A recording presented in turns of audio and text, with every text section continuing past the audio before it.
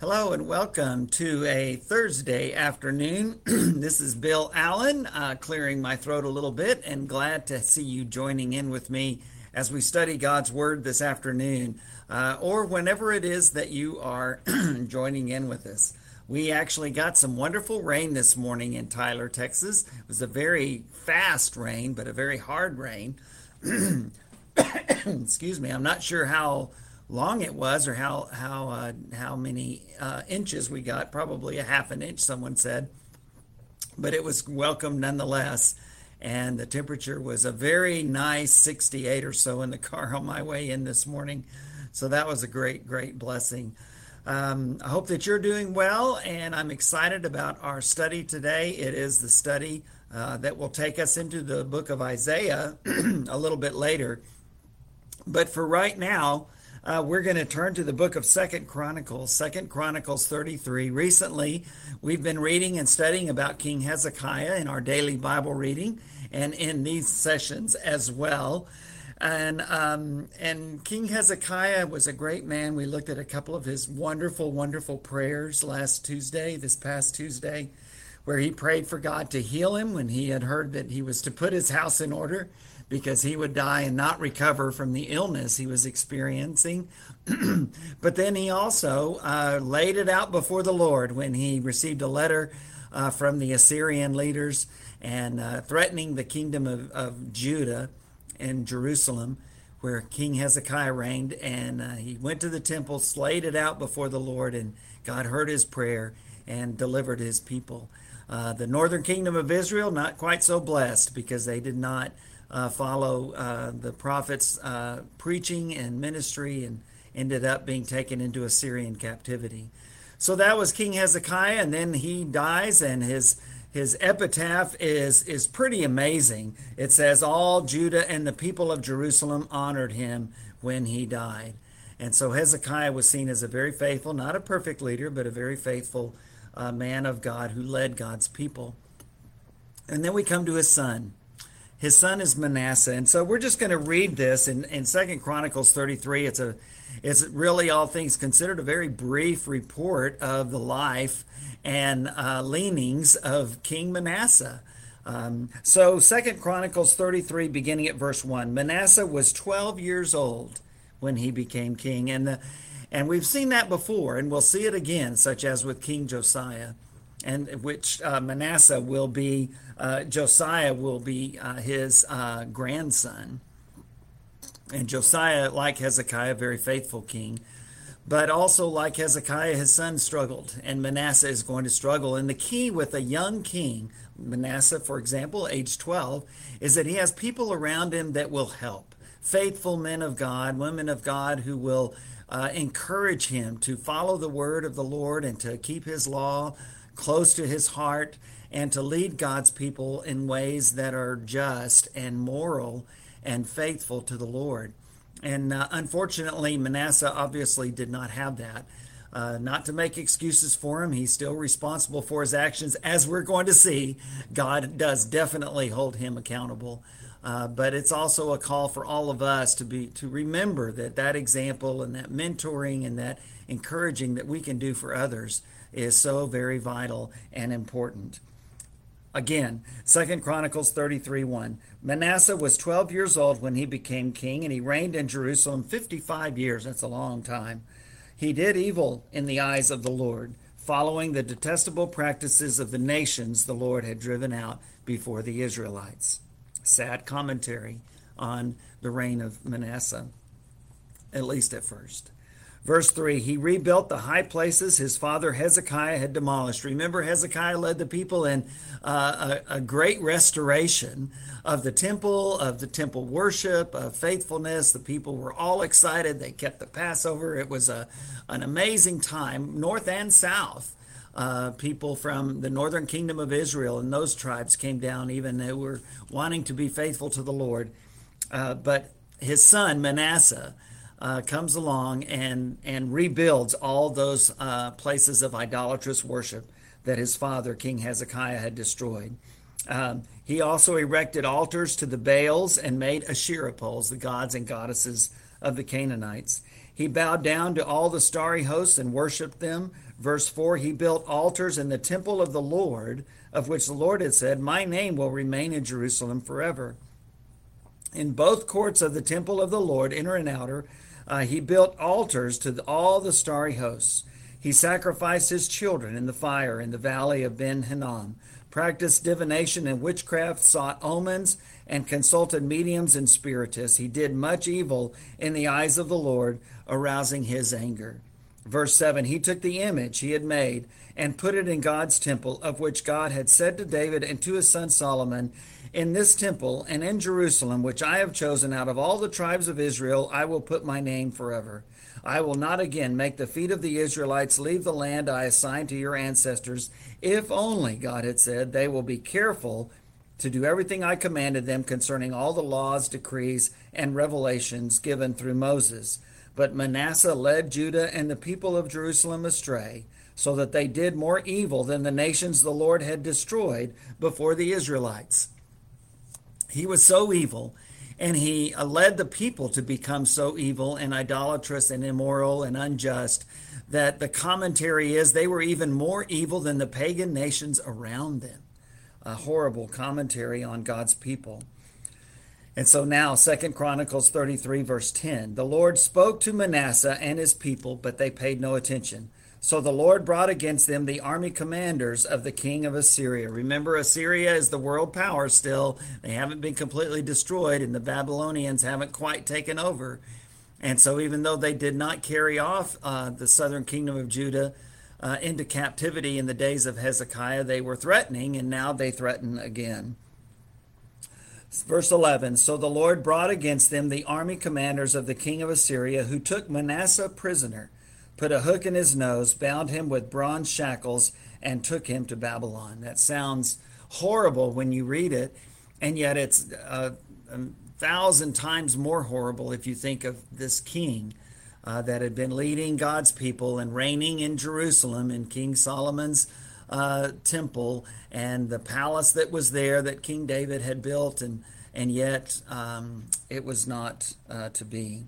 Verse 12, in his distress, Manasseh sought the favor of the Lord his God and humbled himself greatly before the God of his ancestors. And when he prayed to him, the Lord was moved by his entreaty and listened to his plea.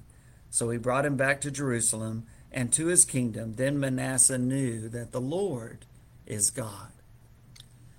Manasseh had turned away from the Lord and followed all the other gods of the Canaanites and the other people of the land, and had done all kinds of detestable things.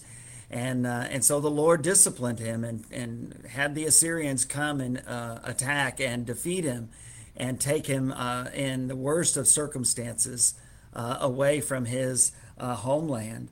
And so there, just like Jonah did in the belly of the big fish, there away in exile and in prison, Manasseh prays. He pours out his heart to the Lord and repents. And sure enough, the Lord hears his plea and delivers him and brings him back to Jerusalem and to his kingdom. And then Manasseh knew that the Lord is God. Okay, so that's one thing. It's one thing to recognize, oh man, I really messed up. I need help. God, please deliver me. Please help me. Please save me. And then when he does, what happens then? Well, that's the great thing about King Manasseh. In verse 14 of 2 Chronicles 33, after he had returned to Jerusalem by the power of the Lord, afterward he rebuilt the outer wall of the city of David, west of the Gihon spring in the valley, as far as the entrance of the fish gate and encircling the hill of Ophel. He also made it much higher. He stationed many military commanders in all the fortified cities in Judah. He built up the country again after the Assyrians had defeated them. Verse 15. He got rid of the foreign gods and removed the image from the temple of the Lord, as well as all the altars he had built on the temple hill and in Jerusalem, and he threw them out of the city. Then he restored the altar of the Lord and sacrificed fellowship offerings and thank offerings on it, and told Judah to serve the Lord, the God of Israel. The people, however, continued to sacrifice at the high places, but only to the Lord their God. So Manasseh becomes king very young, and he takes away all the good that his father had done, and he rebuilds the high places of worship and desecrates the temple of the Lord and is involved in all kinds of detestable things, and God sends him as a prisoner away from Jerusalem.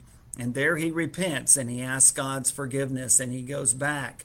He is brought back by the power of the Lord and the grace and mercy of the Lord to Jerusalem. And when he gets there, he builds up the city again, helps it make it stronger after the Assyrians had attacked. And he also destroys some of the high places that he had built. He goes back and he once again cleanses the temple, pretty much probably just like Hezekiah's father had done, and offers up fellowship offerings and other offerings according to the law of Moses faithfully. And he encourages all of the people around the nation to do the same.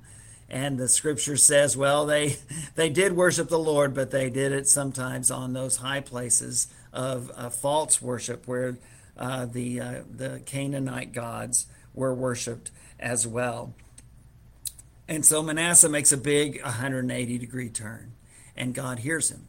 And Manasseh appreciates the forgiveness and the restoration and the deliverance so much that he continues to act the way God had wanted him to act as a good and faithful king from the beginning. Verse 18, the other events of Manasseh's reign, including his prayer to his God and the words the seers spoke to him in the name of the Lord, the God of Israel, are written in the annals of the kings of Israel. I don't know that we have that specifically other than what we've just read. 2 Kings gives a very similar description of all of these things. His prayer and how God was moved by his entreaty, as well as all his sins and unfaithfulness, and the sites where he built high places and set up Asherah poles and idols before he humbled himself. All these are written in the records of the seers. Manasseh rested with his ancestors and was buried in his palace, and Ammon, his son, succeeded him as king. Manasseh is a great story. It's a terrible story at first, but then he humbles himself just as it said, and he begins to follow God, and he follows him faithfully as best we can tell until his life finally ends. And that's probably why he has such a long reign, because he came back. God knew his heart, and he humbled himself and repented and acted faithfully as king. Well, it's a great story in 2 Chronicles 33, and it's a reminder to us to live faithfully and obediently, but also a reminder to us that just as King David had done, when he repented and expressed that penitence in Psalm 51 in such a marvelous way, Manasseh does the same thing and is received and delivered and forgiven, and we can do the same thing. We can pray to God for forgiveness, and that he would help us and deliver us and see us through whatever's ahead for us, and he will. And we all need that reminder regularly, sometimes more than at other times. Well, Isaiah, I want us to turn to Isaiah 41, because Isaiah is so funny sometimes. As he talks about some of these false gods and goddesses that Manasseh struggled with, that King Solomon had struggled with, and later on, the Israelite kings that will follow him will struggle with. But Isaiah is very quick to point out that there's only one God, and it's the Lord. It's Yahweh. It's Jehovah, the great I am. He's the only one. He's the creator. He's the sustainer. All of these other things are just man-made stuff, and they're not gods at all. And sometimes, like Elijah had done at Mount Carmel, he gets a little bit sarcastic, I think. Isaiah 41, beginning at verse 7, is an example of that. Isaiah 41, verse 7, the metal worker encourages the goldsmith, and the one who smooths with the hammer spurs on the one who strikes the anvil.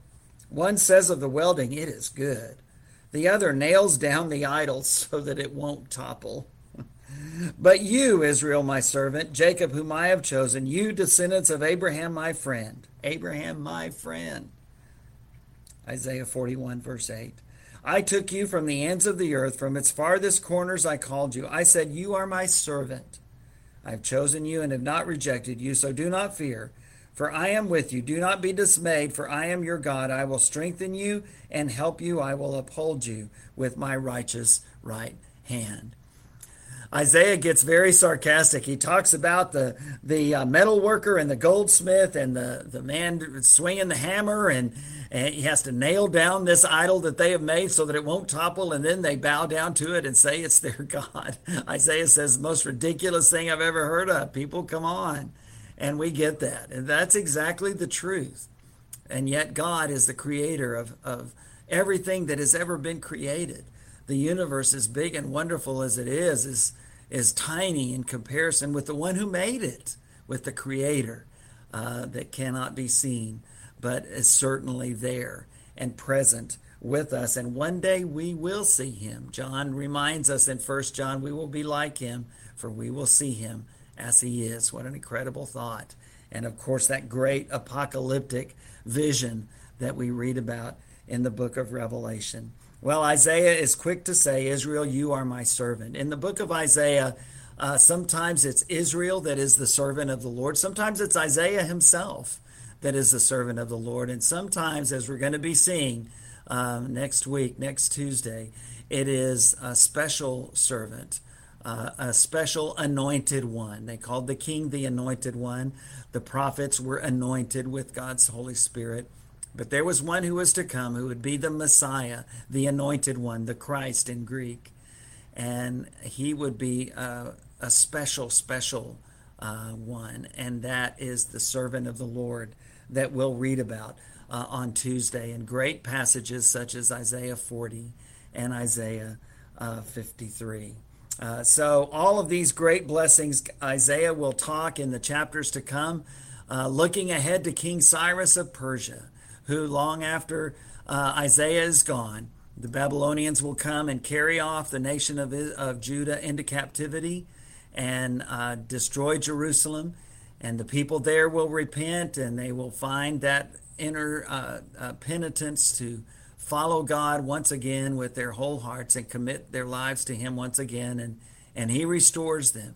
And he restores them because of King Cyrus of the Medes and the Persians. And he is the one who will declare it's okay for the Israelites to go back. Well, Isaiah, decades before all of that happens, sees him, announces him by name in Isaiah chapters 44 and 45. And he calls on us in those chapters to remember these things. Remember who is really and truly the Lord God. Manasseh figured that out finally.